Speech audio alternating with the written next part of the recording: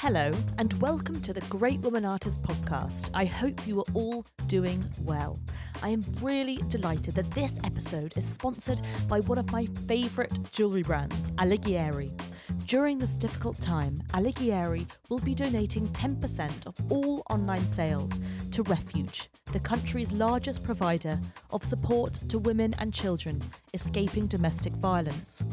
Alyce is also offering 10% off for Great Woman Artist listeners with the code TGWA at checkout. See www.alyce.co.uk for more. Here are a few words from their founder, Rosh Matani, and I hope you enjoy this episode.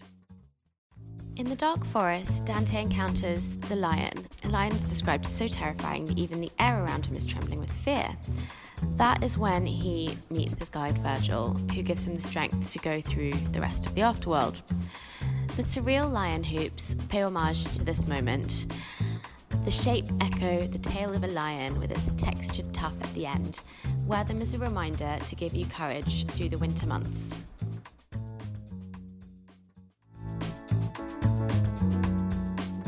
Hello everyone and welcome to the Great Woman Artist podcast with me, Katie Hessel. Some of you might know me from The Great Women Artists, an Instagram account I set up in October 2015, which celebrates female artists on a daily basis, ranging from young graduates to old masters. Well, in a similar fashion to the Instagram, this podcast is all about celebrating female artists from a variety of backgrounds and histories. And I'm so excited to be interviewing artists on their career, or artists, writers, curators, or general art lovers on the woman artist who means most to them. What I want this podcast to do is celebrate female artists in all different capacities, so you, the listener, can gain a look into the greatest female artists working now or from art history. I am so excited to say that my guest on the Great Woman Artist podcast is the world-renowned art historian, curator and surrealist expert, Dr. Alyce Mahon. Currently the deputy head of the History of Art department at Cambridge University, where she is the specialist in modern and contemporary art history, Alyce studied at Trinity Dublin and then the Courtauld before taking up her position at Cambridge, where she has been for the past 20 years. A renowned writer, Alyce has authored numerous publications, including the recent The Marquis de Sade and the Avant-Garde, Surrealism and the Politics of Eros, and Eroticism in Art, as well as editing books on Dorothea Tanning, Behind the Door, Another Invisible Door, and countless essays on the likes of Leonor Carrington and more. A highly esteemed curator, Alyce was also the mastermind behind the sensationally successful major retrospective of the American surrealist Dorothea Tanning for both the Reina Sofia Museum in Madrid as well as Tate Modern here in London, and has acted as a curatorial advisor to major exhibitions on modern and contemporary art, including Fantastic Women, Surreal Words from Mary Oppenheim to Louise Bourgeois at the Louisiana Museum of Art, Couples Moderns at the Hayward Gallery, Dreamers Awake at White Cube, as well as many more, including the Fitzwilliam Museum, Wellcome Collection, and the Irish Museum of Modern Art. But the reason why we are speaking with Alyce today is because she is also an expert in one of the most interesting surrealist artists to ever exist, the brilliant and magic painter, designer, illustrator, and author Leonor Fini, whom she has acted as the curatorial advisor and the author for the first retrospective for a show titled Leonor Fini, Theatre of Desire, 1930 to 1990 at the Museum of Sex in New York. And I'm so excited to say is the artist that we will be discussing today. Alyce Mahon, welcome to the podcast. How are you doing today? Very well. Thank you for having me. It's great to be here. Thank you so much for coming on today. So Leonor Fini is one of the surrealist artists who, in a way, is lesser known, but, oh my gosh, is one of the most interesting artists ever to exist. I've also noticed that in recent years, thanks to your expertly curated exhibition, Theatre of Desire, she is becoming much more known and admired by many contemporary artists today. I want to get into Leonor Fini just in a moment, but for our listeners to just understand a bit more context about women's place in surrealism, I'd just love to start off by asking you, how were women perceived in surrealism? Because after all, Breton did write in his 1929 manifesto, the problem of woman is the most marvellous and disturbing problem in all the world. Yes, well, thank you. That's a lot in that, but it's true that with a lot of the women surrealists, they're gradually getting the recognition they deserve. I mean, obviously we agree on that, but I think until the art market and museums actually start to support them considerably, unfortunately, a lot of people and the public listeners, students won't actually know them apart from one or two tiny works. And André Breton, the second surrealist, did say that woman was the greatest problem in the world. And he was talking, I think, something slightly lost in translation, perhaps, in the sense that for him, women were enigmatic. For him, women were something that was a source of inspiration. They were muses, they were marvels. But it did mean the first decade of surrealism as a movement which began in 1924. We have this great curiosity about a young generation of predominantly male artists around a new female type. And I think what's interesting for me, I usually defend their intrigue with women in terms of the fact that they put sexuality center stage. They looked at the body, eroticism, desire, things which were either kept under the counter. They were seen as countercultural. They weren't something you put on a canvas. But also that then intrigued a lot of women artists, fabulously intelligent, well-read, talented, young international women who then decided this is the movement for me. And that, I think, begs the bigger question: why did women come to surrealism rather than why did male artists, why were they so excited by women? We all know male artists are obsessed by women. I mean, it's true. That's a long-standing tradition. It's the history of art. The difference with the 20th century is simply that there were no longer the same stories around these gorgeous, objectified women. You couldn't show all these naked virgins for the sake of pretending you were teaching an audience how they need to control their lust in favor of the soul and greater noble thoughts. So I think what's fabulous about surrealism is that it, as I say, puts sort of dream and sexuality and desire center stage. And then women thought, hang on, this speaks to me. And they were determined to be new types of women. They didn't want to be mothers and wives and sign up to the old institutionalization of what a woman would be. It was just a procreator. So I think the fact that they flocked towards this avant-garde movement, a group of radically different international artists did too, reminds us that actually there was a lot in surrealism for women. Yeah. And what did they explore as opposed to men in their work? Well, in some ways, we have a tendency to sort of want a battle between the sexes. And I think actually one of the things about the surrealists was they were intrigued with psychology, with the psyche, with psychoanalysis. And of course, they were thinking about that in sort of gender neutral terms. So Freud was writing about sexuality, repression, Oedipal desire. And that gave different roles to different people in the family and in sexual relationships. And I think for a lot of the men, they were thinking through masculinity. André Breton himself was training as a doctor. He dropped out of medical school. He starts writing. He starts collecting, thinking about art. So I think they were rejecting a lot of what was expected of them. And the women too. Also, what's curious is in the late 1920s, it's such a fabulous heyday for art and ideas and for the avant-garde, whether it's sort of Weimar, Germany, or Paris or New York. But one of the things that's becoming of great interest to artists and writers and intellectuals is sexology, is thinking about desire and gender types, and again, the kind of way that we're nurtured by society into particular sexual roles. Absolutely. I mean, Leonor Fini was famed for her powerful and erotic depictions of women. I mean, how did she specifically fit into this surrealist circle? Well, it's curious because a lot of women tend to be portrayed as these exotic kind of debutantes who enter into the arena and are sort of prey for these men. And I just don't buy that, because yeah. I think it flatters a lot of male egos, and a lot of male writers feed into that myth. Fini certainly, by the time she came to Paris, for example, and joined the surrealist group in the 1930s, she was an artist in her 20s, well established, making money as a portrait painter. She was very well read. In fact, she was appalled that people were amazed that she had read Freud and Nietzsche. Oh my gosh. She was sort of saying, of course I've read these, I'm Italian, and we read these things and I'm in circles. So there's a lot of that kind of presumption that, as I say, women who sort of fell into surrealism were naive and sort of courted by the older Max Ernst with his beautiful blue eyes. They knew what they wanted, they were curious, they were networking, they wanted to get exhibited, they were talking to writers.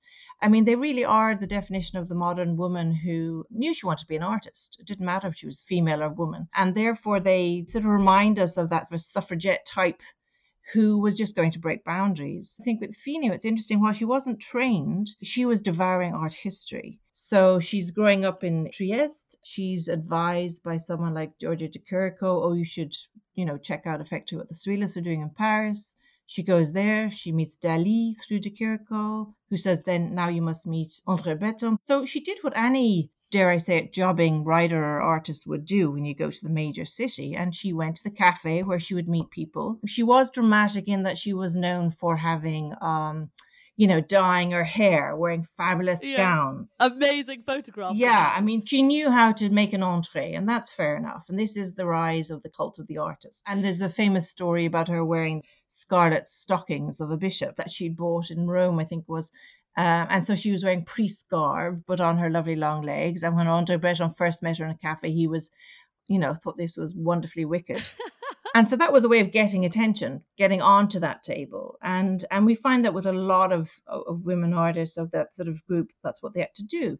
And often, actually, I think clothes was a language that they could use to actually get that entree. I mean, we have the same with people like Leonor Carrington or Claude Guin or people, but they would dress up to actually make a first impression and to declare themselves, and very cleverly so, because the male surrealists tended to do the opposite, ironically. They tended to be sort of radical avant-gardists who wore three-piece tweed suits. Yeah. So that was their way of mocking their father figures, trying to look like these pipe-smoking intellectuals.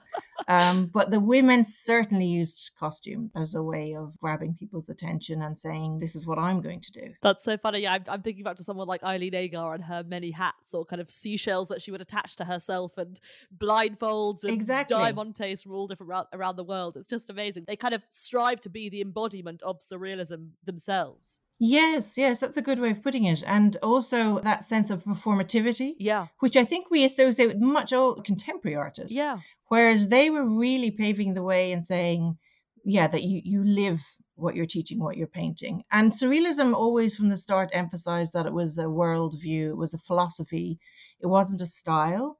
And I think that meant it was open to this idea that you could stage yourself as a surrealist. I mean, Dali was famous for doing it, albeit in a rather wacky, rather unattractive way, or in a diving suit in London 1936, but I think I'll stick to the dresses. yeah. So I think, and also if you think about them as having not a lot of money, because often we presume their women are quite aristocratic, and they can be from well-off families, but often they were disowned or cut off from their fund once they refused to marry and do effectively what their parents expected of them. And so I often think too about how clever it was that they would sort of get secondhand clothes, old costume, deliberately. Fini was famous for ripping her clothes. Oh, wow. Way before punk feminism. She was she'd rip the elbows, rip the top, create these sort of stockings. I mean, when she's photographed by people like Dora Maar and she's got ladders in her tights, she knew there were ladders in her tights. Yeah, surrounded by her 70 cats. Exactly, who probably were constantly ripping her tights. But I think there was a knowingness there about this idea of desire ripping the clothes off, and she played into that. Absolutely. So when was it that you first discovered her work? Oh, gosh. So I'll sound old now, but I discovered, as I tell my students, actually as a teenager. I mean, when I was 18, 19, a student studying history of art in Trinity, Dublin. And I became intrigued by women's surrealists, just as a kind of pet hobby. I had read the Haydn Herrera biography of Frida Kahlo, and I started wondering about more women artists. The only book that was ever devoted to women surrealists was Whitney Chadwick's 1985 book. Now, I was a school kid, but sort of 10 years later, when I was writing a dissertation on women surrealists as a student, exploring it on my own, and I went to Paris, and there was the Gallery Dion, which then became the Gallery Minsky, which represented Leonor Fini. And in the summer, there was an exhibition where I first discovered, and I have the catalogue I bought, a little catalogue of Fini's work, and I was sort of immersed in Fini's art.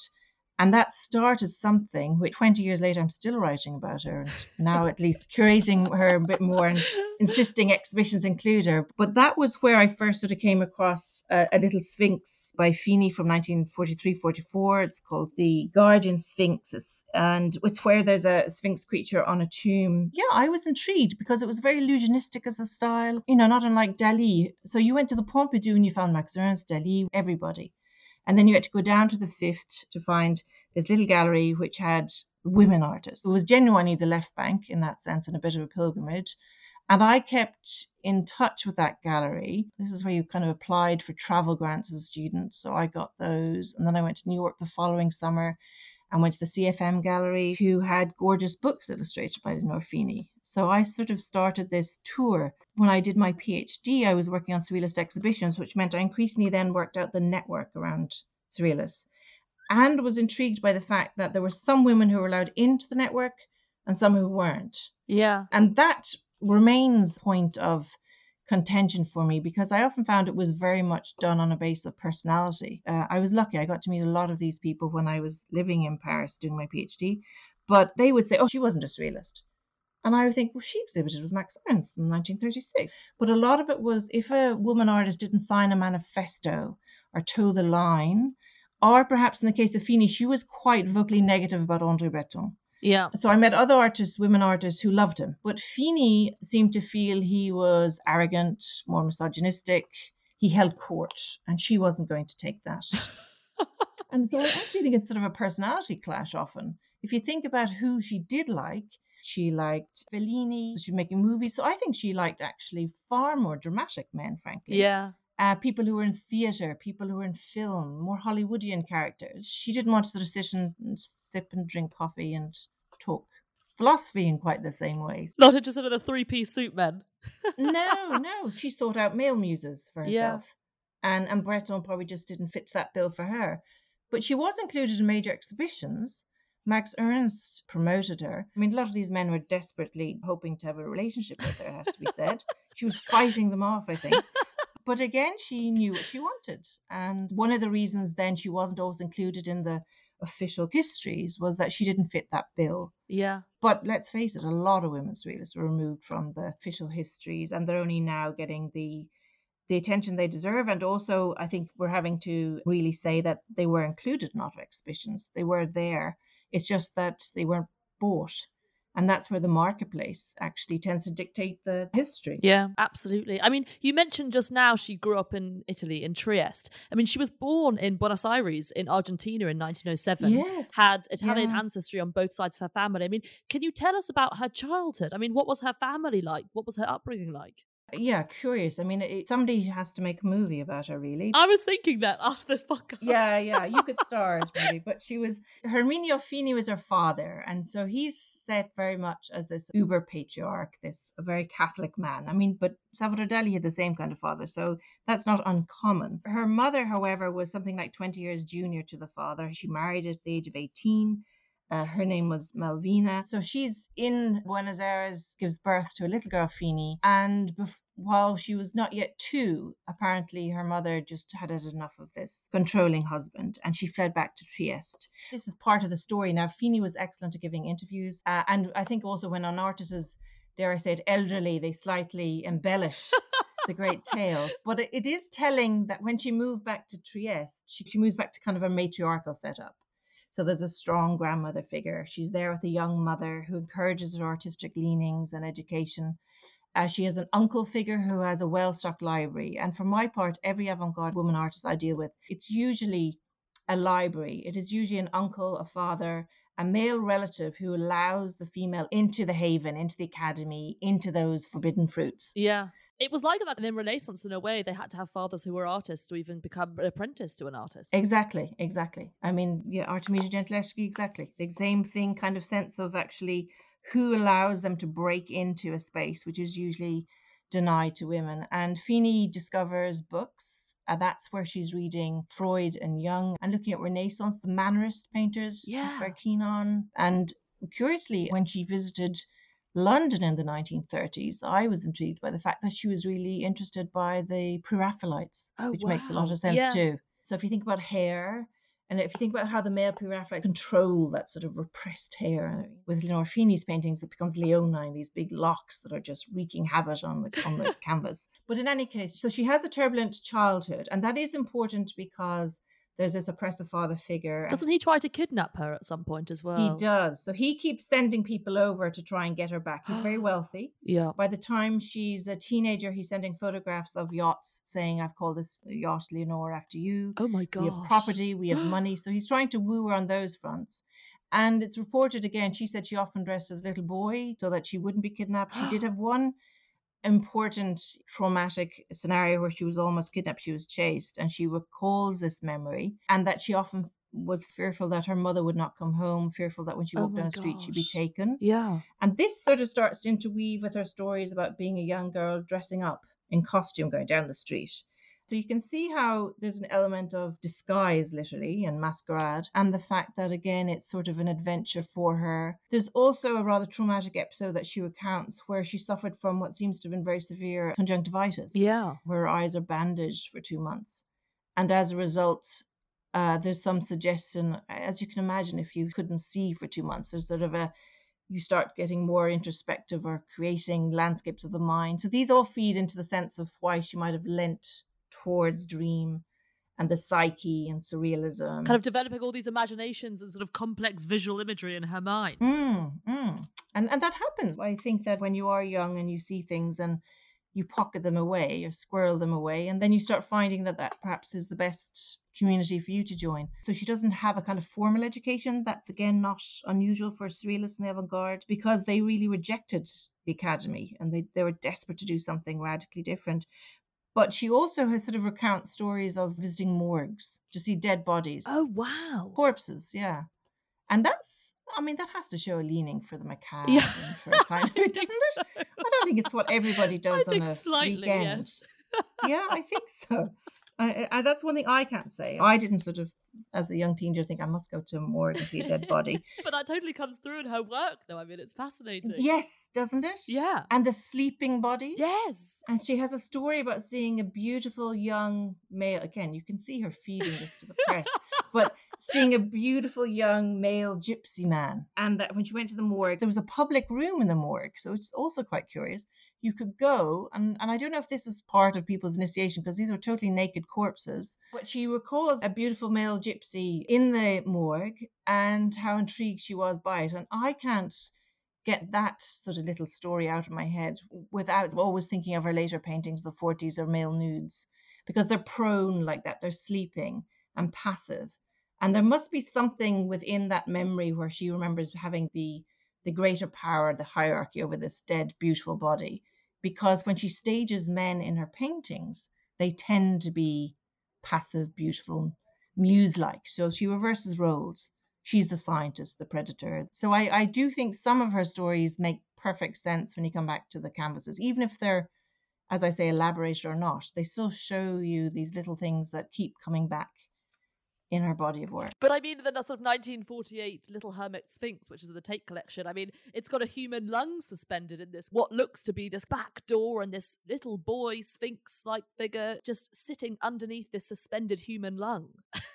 Yes. There is quite a strong overlap, I think, between a lot of surrealist imagery and medicine, anatomy. But true, that work, the Little Hermit Sphinx, that's a rather sad little, sad in the sense of it makes you feel sad. It's powerful work. Always that sort of, yeah, you're right, that sort of dilapidated, bizarre piece of flesh and lung. And I could never fully understand that, because it does look, yet it's quite pretty. Yeah, jewel-like. Yeah, fleshy. There's something, she's wonderful at getting texture, whether it's flesh or fur or foliage. I think she's got a really fabulous skill for seducing you through texture. That's 47, 48, and that was just after she again had a medical trauma, if you like. She was diagnosed with a cancerous tumour. She has a hysterectomy. It's all very traumatic, as you can imagine. That's very serious surgery. And what does she do? So she doesn't write a story about that or deal with the self-portrait in that way. She continues to paint the Sphinx, but then she puts this rather childlike Sphinx, which is where it's poignant. It's slightly more of an infantile Sphinx in a doorway. Nature is the sort of safe spot for the Sphinx and for Fini. But it is the idea that perhaps that fleshy, deflated womb or something in that is hanging as opposed to a lung. The life source is dead. And at the same time, she has insisted that she never wanted to be a mother. She never yearned for children. She said she was the anti-Eve. Again, it's the type of thing that you think, why didn't more women say that? Yeah. And in the 40s, she said, of course I didn't want children. I wanted lots of men and cats and paintings. And 70 cats in total. Yeah. Would you ask that of a male artist? And whereas they're allowed to say I was too broke, too poor, going out with too many women. But she was saying no. So that worked for her. She says broken eggs, flesh, are partly because she knew she could never have children. Totally. And so just to rewind a bit, sort of in the 1920s when she's just 17, she's already exhibiting portraits at this time. Like you've said, she's already self-taught. When she's 22 in 1929, she's already featured in a group exhibition in Milan. And then the early 30s, around 1931, she moves to Paris. This is really interesting. Do you think she would have known about the surrealists from living in northern Italy and traveling around those circles? Yes, in Milan is where she meets Giorgio de Chirico. Oh, wow. So, and de Chirico is someone who, in the 1920s and 30s, the Surrealists are courting him. They like his metaphysical paintings, so they're intrigued by him. And Breton sees de Chirico and thinks, "My God, I found Surrealism in painting." De Chirico has no interest in being a Surrealist. He's interested in his metaphysical group, but he does see something in Leonor Fini, saying this is where the younger artists are at. He sees them as this sort of wild bohemian group who seem to be anti-authoritarian in Paris. And he does advise her to check out the Surrealists in Paris. And he was right, because the Surrealists at that moment, in the early 1930s, were trying to find Surrealism in painting. Yeah. So they're beginning in literature. It's curious because she's terribly good as a portrait artist, and that has been neglected because we don't tend to talk about Surrealist portraiture. It's all dreamscapes. She was excellent in terms of how she adapted the genre of the portrait to a Surrealist lens. It didn't just mean that they were nude portraits, but she would have symbols in them and a bit more Renaissance style, like that clothing or foliage. But the other thing is that her early work's quite rough in terms of her painterly style. Her palette was very pink and fluffy almost. Then she moves into that illusionistic, really fine, detailed oil painting. There's a huge turning point for her then when she's in Paris and she's meeting Max Ernst and Dali, and I think she realizes she can really do Surrealism. She's the ability to do illusionistic landscapes, paint somebody's face so it's recognizable, but she's also interested in mythology and philosophy. That's where her real intellectual kind of curiosity starts finding its own feet. And she's hailed as a very exciting Surrealist in the mid-1930s. I mean, that really is huge for an artist to be leading a show in New York, in London and Paris. Yeah, absolutely. I mean, it's really interesting. I'm kind of unaware of her really early works, but just know the ones from the late 1930s. It's what's also really interesting that although she's also exhibiting with people like Max Ernst, she's also got these great friendships with people like Mary Oppenheim and also Leonora Carrington. She's also photographed by Lee Miller. She's photographed by Dora Maar. I mean, can you tell us about the friendship between the female surrealists? We hear so often about the male surrealists being this group, and then when we read Leonor Fini or Leonora Carrington's letters to each other or their photographs of each other, it's so interesting that they were also such a solid group. That's a really good question, because I think, again, we have a slight tendency to pitch women artists anyway against women artists, but women surrealists as being unsupportive. Actually, it was also a time of war, of course. So in the mid-1930s, women were discovering Surrealism, but by 1939, they were suffering from the impact of war. And that's when a lot of these friendships really were consolidated. So Leonor Fini is very friendly with Leonora Carrington. Leonor Fini did have a relationship with Max Ernst, it has to be said. So did they all, did Dorothea Tannick and Leonora Carrington? I think there's a little bit of the blue-eyed boy. What's kind of telling is she felt Carrington was better suited to Max Ernst than her. And she said that he always had many women on the go, and that didn't suit her. But what's interesting is that she does visit Leonora Carrington in Saint-Martin-d'Ardèche in France in 1939, and that's where Lee Miller is also visiting. So they all would flock. This was an ancient 18th century house that they lived in, but they would go down there. Lee Miller photographs her there. Leonora Carrington is living there with Ernst, and Fini visits, and they're having dress up. They're having meals together, they're having arguments together. But when Max Ernst is imprisoned as an enemy alien, as it's called, because he was a German in France, Leonora Carrington starts to have a total nervous breakdown. She's fraught. And she's corresponding with Fini, who's giving her the moral support as to how to cope with that. So it's not just friendship in the sense of you're doing great work, and she does a portrait of her, and that's a form of great respect, obviously. She said Carrington was a great revolutionary. So, and Merit Oppenheim likewise. So she does a portrait to show who her friends are, but she's also writing saying, I know you're broke, your lover has been imprisoned. Where do we go next? Nobody wants to run home to their family. Do they stay in Europe? Do they go to Mexico? Do they go to New York? That was where there was a network of people trying to help people. And Dora Maar, again, if you think about it, it's often interesting if you compare how a woman artist portrays another woman artist. Invariably, they stage them in a photograph or painting as wonderful viragos, as just strong, formidable creatures who can stand alone. And I think a lot of the correspondence you read between Merit Oppenheim, Fini and Carrington reflect that sense that you can cope, you are a great painter, stick to your art, and therefore there was a genuine camaraderie between them as people who might have been competing for exhibitions and for Peggy Guggenheim to buy their work, or that wasn't the important stuff. The important stuff was the art. I mean, it's interesting because during this time, she's really kind of coming into her own style as well. If I look at the portrait of Mary Oppenheim from 1938, or also particularly the one I love is the self-portrait with a scorpion. I mean, there's always so much kind of imagery in Leonor Fini's work. You know, it first appears like a sort of slightly surreal portrait, but then when you look in, you know, on her left hand, she has this silver glove, and just peeking out under it is this scorpion. I mean, what do these tell us about her? Yes, maybe it's just me, but these sort of knee-high boots. Yes. There's a bit of a fusion there between Fini and Merit Oppenheim. But her way of showing women having this sort of potency and prowess is to give them fabulous hair, to give them long legs, wonderful stockings or leather boots. And they tend to be armored, in replacing the kind of the male knight type. But that self-portrait is beautiful. So you're right in the sense that if you looked at it just as a head portrait, a bust portrait, it could be from the 18th century. It's quite academic, it's pristine, it's beautiful, it's recognizable. The skin, the flesh is marble-like. And then you notice the ripped dress, the ripped top first. Oh, yes, it's ripped. So the fact that you see that's ripped that's what I'm saying. This is before punk feminism, that you had this ripping. I think it's fabulous. And so it's sort of Debbie Harry style. She's ripped the elbows as if somebody or she herself was ripping out of her clothing. And then she's wearing a glove. Now, the glove is one of the most traditional erotic symbols of slowly removing a glove. Oh, really? So not only is the glove a symbol of, you know, about fantasy and wanting to undress the object of desire, but it's hiding a scorpion. And a scorpion is a symbol of sexual passion. So you've all these little nods, a very, as I say, elegant self-portrait. And then the scorpion that's creeping out from under a glove that's about to be removed shows you that it's about something about to happen. And it again sets her up as like a woman who's in charge of her own desire, her own seductiveness. She's not just going to sort of destroy men. She's going to just steer her own passion. She'd hate the word feminist and all that, but I find it really a very encouraging image to think of sort of 1938 again. Spanish Civil War, the outbreak of World War II is on the horizon. She's determined to make her way as a surrealist, and she's staring at the viewers head on.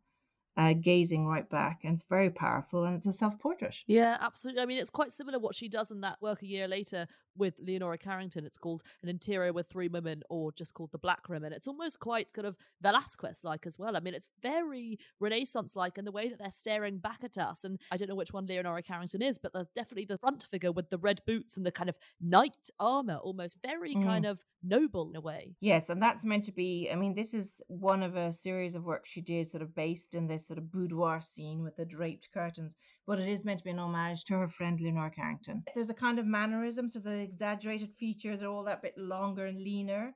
And there's also a move towards a new kind of androgynous aesthetic, which is intriguing. They're in breeches, they're in boots, they're in armored breastplates, and they're defiant. And it tends to be in the eyes and the hair rather than in the lips. So there's always a slight tension between the female as a kind of warrior savior, and dare I say it, the female as someone who's going to wreak havoc and destroy. So you're never sure whether she just, again, that's a Sphinx motif, just killed a male, destroyed a male, devoured something, and she's had her meal and she's thundering off, or whether she's solving a problem. So she tends to be a figure of knowledge, but also power. This is why there are new female types at a time of war, and they believed artists had weapons in art and culture to change the world. There was a great utopian aspiration, I think, behind some of these works. Yeah, so fascinating. I mean, you know, the work that she then starts to make during the war years gets so interesting. Gender and sex, this kind of idea of the passive male, is really coming into its own. I mean, what sort of works was she then making throughout the war years? I'm thinking of some things like Self-Portrait with Nico Papaticus. Yes, so he's a beautiful young male who she decides would be beautiful in her canvases, as is a long, noble tradition, but usually where the genders are reversed. It's interesting because she also explained the men in her painting sleep because they refuse the male animus in society, male civilization, what is expected of a male. So they reject the warring male. All these men tend to appear in 1941, 42, 43. So when most men would be at the front if they were young and virile, what she wants is a greater balance between the male and the female. And so that the more civilized, more knowledgeable, it's matriarchal perspective she has, direction would be to go back to women. The Sphinx is the guardian of knowledge. So she's offering no more than a new female type, a new male type. She did love this type of androgynous male. She liked the passive, beautiful male. They obviously inspired her, showing these men who are momentarily stilled and are often in kind of apocryphal landscapes, which is like the end of the world, or what's going to happen next. And you can get into that psyche if you think about people under the war, Carrington, her, Oppenheim, all sort of fearful about what was going to happen, genuinely experiencing loss and the trauma of it. So he's her muse. He's still in a wonderful boudoir scenario. It's curious because she'll always put this sort of female looking as if she's sort of like a cat with a mouse, looking as if she's do, I don't do. And she creates a nice theatricality around these works, which is telling as well. And it means, I think, that the person looking at the painting can project onto it or step into whatever shoes they most identify with, depending what day of the week it is. But I think I think there's something curious about that. And certainly during the war in New York, this was under Peggy Guggenheim, when women surrealists were getting a certain amount of limelight. You see a very diverse styles and subject matter, but the common denominator would be these strong female types.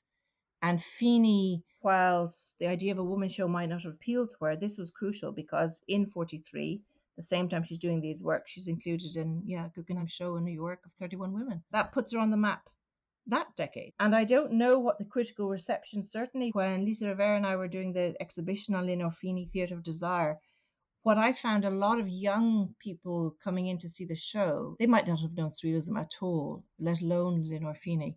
But what they were most intrigued by were a lot of these passive, beautiful male nudes. And I would have thought, that wouldn't be so radical or so empowering in sort of 2018, 19. You think, can't everybody see everything on the internet? But I thought it was fabulous that they were so seduced by oil paintings, large scale, just that there was genuinely gender reversal. You go to any national gallery, you're going to be surrounded by all these elongated female nudes dancing around happily without their clothes. And what people loved was going in and being able to see all these men lying around and women teasing over their bodies. Totally. And I must say to our listeners, do look up Self-Portrait with Nico Papatakis because, in a way, his body as well is so curvaceous. I mean, it reminds me of the Rokeby Venus or something. The kind of, Manes Olympia, it seems very objectified, and he is this muse and his hands are very delicate and he's almost revealing himself wholeheartedly through these beautiful, crisp white sheets. I mean, it's very erotic. Well, I'm just curious that your interpretation, he's happily revealing himself. So there you go. So it depends how somebody else might find him a little bit coy. But you're right, because his hands are what you might describe as strategically placed. The sheet is just there. And that is where you have the peekaboo detail we're used to of the nudes. And the drapery all around him, it is such a long tradition of what we can see behind closed doors or not, and the idea that art actually lets you into this erotic space. She did say her art was her way of kind of creating the world she wanted. And I love that. That's so daring and bold. It's like nothing less than that. I wasn't happy with what I had in the world, and I wanted to fashion a new one. That must be the definition of art, isn't it? Absolutely. But I'm so fascinated by her, well, first of all, her fascination with cats, but also her fascination with sphinxes. I mean, why was she particularly interested in the sphinx and the cat? So the cat, she did end up with over 20 cats as an elderly lady in Paris. She said the first cat she met when she moved to her grandmother's house in Trieste. So as a little toddler with her mother. So obviously the cat must have been a great source of delight and solace for her. And then from then on, she loved cats. Leonor Carrington loved them too. Yes. I mean, it's a rite of passage. Carly Schneemann, who, when I first interviewed you, not her cat liked me when I visited her, I remember.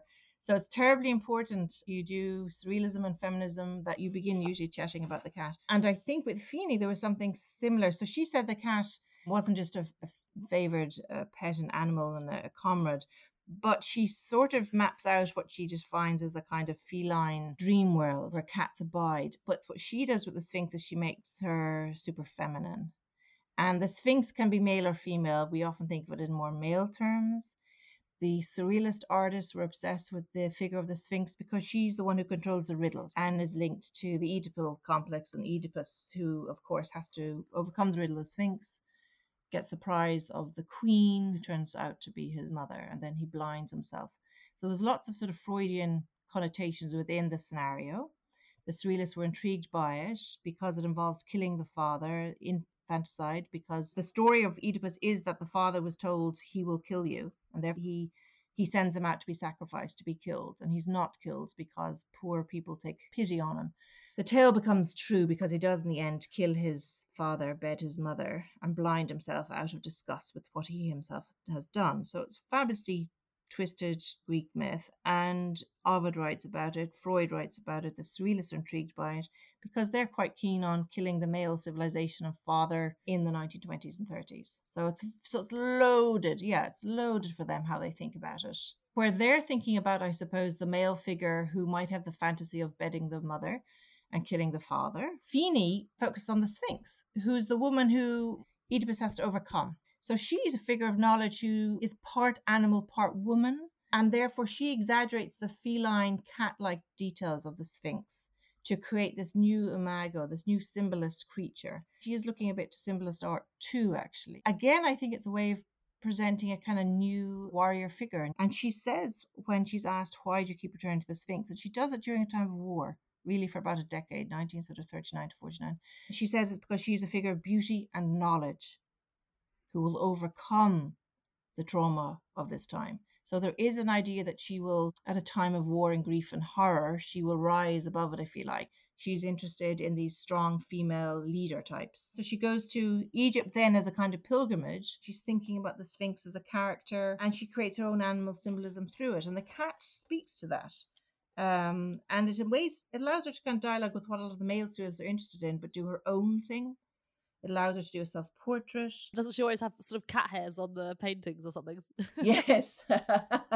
See, I think that's one of the connoisseurs' tests as to whether this is a genuine Leonor Fini. She did have a very unusual setup with all these cats, and I don't know whether, I suppose that perhaps has haunted her life story a little bit. And actually, I've heard from other people who knew her very well that one of her main concerns too was making enough money to feed cats. But in her apartment in Paris, I mean, so she did live in a ménage à trois too, so she had two men. Oh, wow. In her home and the cats, and held salons. So it takes on a different dynamic when you picture sort of cats and sort of men walking around and her having soirees. She's just this sort of dominant sphinx. And also she was friendly then with Brigitte Bardot. So if you think about Brigitte Bardot going from being fabulous actress and sex symbol and increasingly becoming obsessed with animals. So I don't know if there's something in it, but for her it was the cat was just the best animal and sort of another form of friend for her. It's interesting you bring up Brigitte Bardot because during the 1950s she was making stage costumes. I think she designed more than 70 costumes for the Parisian theatres during this period, and also for Fellini's film 8½, which I find fascinating because it's just the most opulent grandeur. It's incredible that she's kind of combining, like we were saying at the beginning, making costumes being an embodiment of surrealism. I love the quote. She says, "I have always loved and lived my own theatre." Yeah, and that's kind of how we came up with the theatre for the exhibition. And she also talked about costumes as a way of moving into another dimension, which is a nice idea too if you think about it in paintings. But certainly 8½, one of my favourite movies when I went to college. And the fact then that it transpired when I was discovering Fini that she had done costumes, it felt like everything was somehow connecting. Falling into place. Yes. I always think, why didn't Fellini put her in a movie? Yeah. Perhaps she would have been too forceful. But these were her group: ballet, film. This is work for her. This is commissions where she was working for film and theatre, as well as her doing costumes for great masquerade balls or Rothschild's balls, which is where she dresses up Brigitte Bardot and herself. She did produce not just fabulous gowns for herself, Fini, but masks. Yes. She took the idea of the masquerade ball a step further in designing these costumes. And it's another part of her great skill that merits closer attention. It's so fascinating, firstly, that she stays in Paris. When we think of all these, because I always think of surrealism kind of going to America with people like Dorothy Talley and Gertrude Abercrombie already being there, and then you have Mexico with Remedios Varo, Frida Kahlo obviously, but also Leonora Carrington and Cathy Horner, etc. But I mean, she stays in Paris, and I mean, her work totally develops right through to the end of her life, which she dies in 1996. Wow. Did you ever meet her? No, I had met the Galerie Dion and sort of visited them and pestered them, frankly, to get closer to Leonor Fini, it has to be said. And Arlette Suami, who was the director. And at the time, I remember there was two things. One, she said to me, so Peter Webb is writing a biography of her. She's frail and we're only allowing him to do interviews. And then finally she conceded. She died in January and I was scheduled to visit in March. And I had been told at Christmas she's frail again, but she had been often you wrote letters, and I think there was a certain element of curiosity about people. I was at that point doing a PhD. There was a curiosity also by the fact that you're sort of a young Irish person, because that opened more doors, because they felt you could be more inherently surrealist, I think, if you are Irish. Oh, why? Well, because they always had this idea of Britain versus Ireland on the map of the surrealist world. So they flipped it so that Ireland was much bigger than Britain when they designed a map of the world in 1929. The colonies would be bigger than the colonizer. Ditto for Mexico and North America. There was the idea that, Sam Beckett's in Paris. You have James Joyce in Paris. She knew James Joyce, had met James Joyce, Fini. So these were sort of figures who were rebelling against the Catholic Church and were censored in Ireland. So I found it very useful. You didn't say I'm doing a PhD at the Courtauld. That wouldn't sort of get you an interview with an artist. Whereas if you said I was Irish and fascinated by your art, they felt you might be a fellow spirit, I suppose. But in any case, then she died. She was very poorly and she died. And I always remember thinking, oh, it was sort of awful when I got notification. Then there was a lot of obituaries, which was good, but they still harked back very much to a kind of 1940s image of her, which showed that decades of work. Because when I was seeing her in Paris, these are works being produced in the 80s and 90s. So she was terribly prolific. And there's loads of work. And this is when all of a sudden people are discovering women artists and surrealist artists, different generations. She was saying, don't call me woman, don't call me feminist, don't call me this. But she was still producing work. And I was interested in 60s, 70s, 80s feminism and women's art who were surrealists. The one decade everyone was so obsessed by was the interwar Paris, which is why I was so keen to do post-World War II surrealism, because that's when they were more diverse, simply. There were more women involved. Yeah. And if you make it sort of 1 to 10, 20 years, you immediately will only have a sort of 10 white male artists dominating it. Whereas if you open up the period, and André Breton dies in 1966, so much later.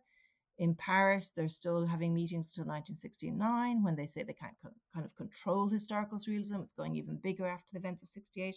So I felt there was a whole history, not just a history of women, but of male surrealists and international surrealists that hadn't been done. And so I obviously would sort of relay this when I was talking to people who are still alive. And an artist always wants to talk about the work they did yesterday, not 40 years ago.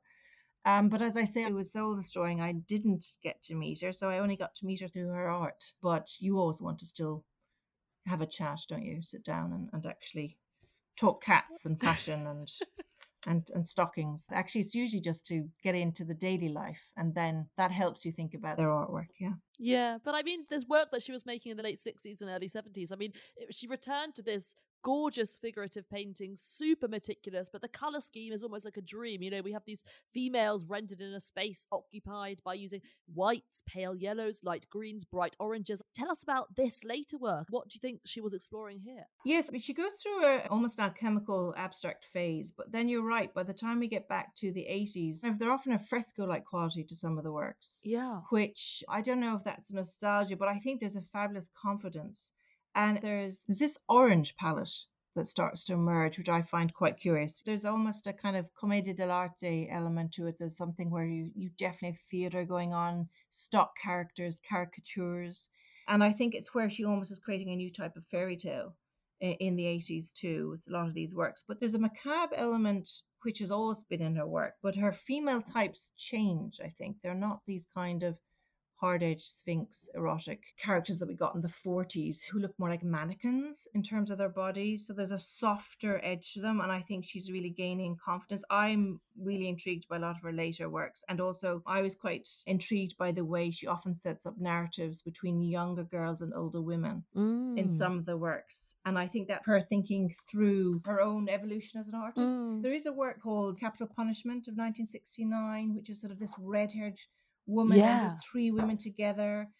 We still have a return to a lot of these ideas of unveiling of females and female sororities. So you've sort of groups of women coming together, and we're not sure what they're plotting. Yeah. I quite liked a lot of her. You like the cats, but so sometimes they're little girls, all angelic like with these cats, and other times they look like they might be about to sort of do something. Yeah. Water comes to the fore quite a bit too in the 70s and 80s, which I find intriguing. So I think they get very mythological towards the end of her life. And of course, a lot of them, she's writing novels. I think she's influenced by poetry and something quite illustrative about the work. but they're definitely, in terms of a kind of theatricality, they're very powerful. Yeah. And the technique is softer but much more sophisticated. And they are still oil on canvas. I mean, they kind of look like tempera, but they're oil on canvas. It's so beautiful the way that she portrays skin as well. This sort of fluorescent, almost alchemic, transformative thing. Yes, and she is interested in alchemy, the symbolism of color. But that was also why, when I first discovered her, I was saying, my God, these are fantastic works. This is an exciting artist. Yeah. Where is she? I mean, you have that with so many women artists. So you'll find the one work from 1936 or 46 is all we have. Or even the little hermit sphinx that we talked about earlier, which is in the Tate collection. I mean, they were gifted that, I think it was in 2003. Wow. So, very late in the day. And if you don't get a sort of stronger sense of a range of an artist's career, you can't possibly get into a just appreciation of what they're doing or how surrealism was evolving. Yeah, I think it's time that we had a sort of giant retrospective of her in the UK. What does she mean to you? Gosh, I mentioned she was sort of an anti-Eve. She's sort of an anti-mother figure, which I like. I've a penchant for the Marquis de Sade, but he has this character, Juliet, who's the viceful sister, the convent-educated girl who turns towards vice. Now, and again, I don't want to get psychobiographical about it myself, but I do think there's something in that where you have this idea of these strong women who you come across who are artists and writers who are saying, you should read Juliet, you should read this book, you should be reading, and who are giving you these indicators through their art. So to understand Fini, you have to follow her down these various routes, and you have to discover different canon and a subculture, if you want to call it that. You have to read about the Marquis de Sade because she was going to illustrate the Marquis de Sade and Juliet in 1944. Yeah. So for me, it's chaotic and rhizomatic, but they come together where all these little things start to make sense. And that's why she becomes this kind of anti-mother figure who's saying, don't do what everyone's telling you to read, or you need to fight against the system a bit more.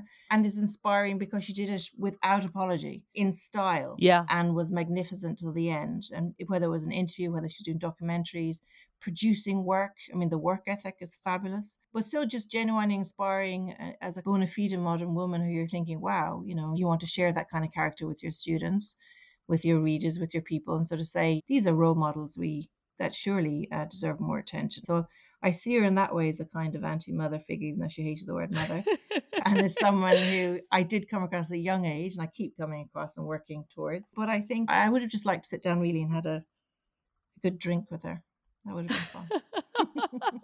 Well, Alyce, I'm just so excited about the future of Leonor Fini because I think thanks to you, she's brought to this new generation. And I know that so many artists my age are absolutely fascinated by her. And just listening to you speak, I mean, it's just unlocked so many doors for me. And I know that you do want to have a drink and you do want to interview her. So as this is the Great Women Artists podcast, we do always ask our guests, if you had that drink with Leonor Fini, what would you say to her? I want to talk to her about those Juliet drawings she did in 1944, and did she really print them on the Vatican press?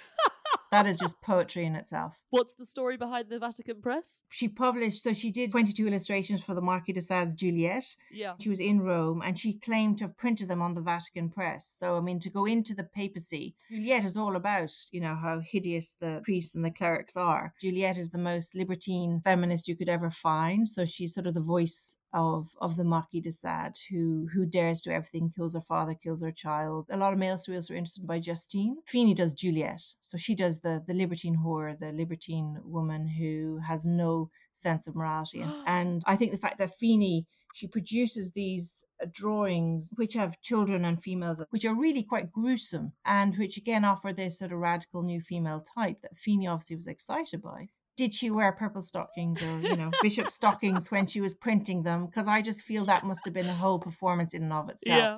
And to do it in fascist Italy, I mean, God, I mean, that's just, she should have been, sainted for that. But I do think that just shows how bold and daring she was. Fantastic. Alyce Mahon, thank you so much for coming on the podcast today. Thank you for having me. Thank you. It's been a pleasure.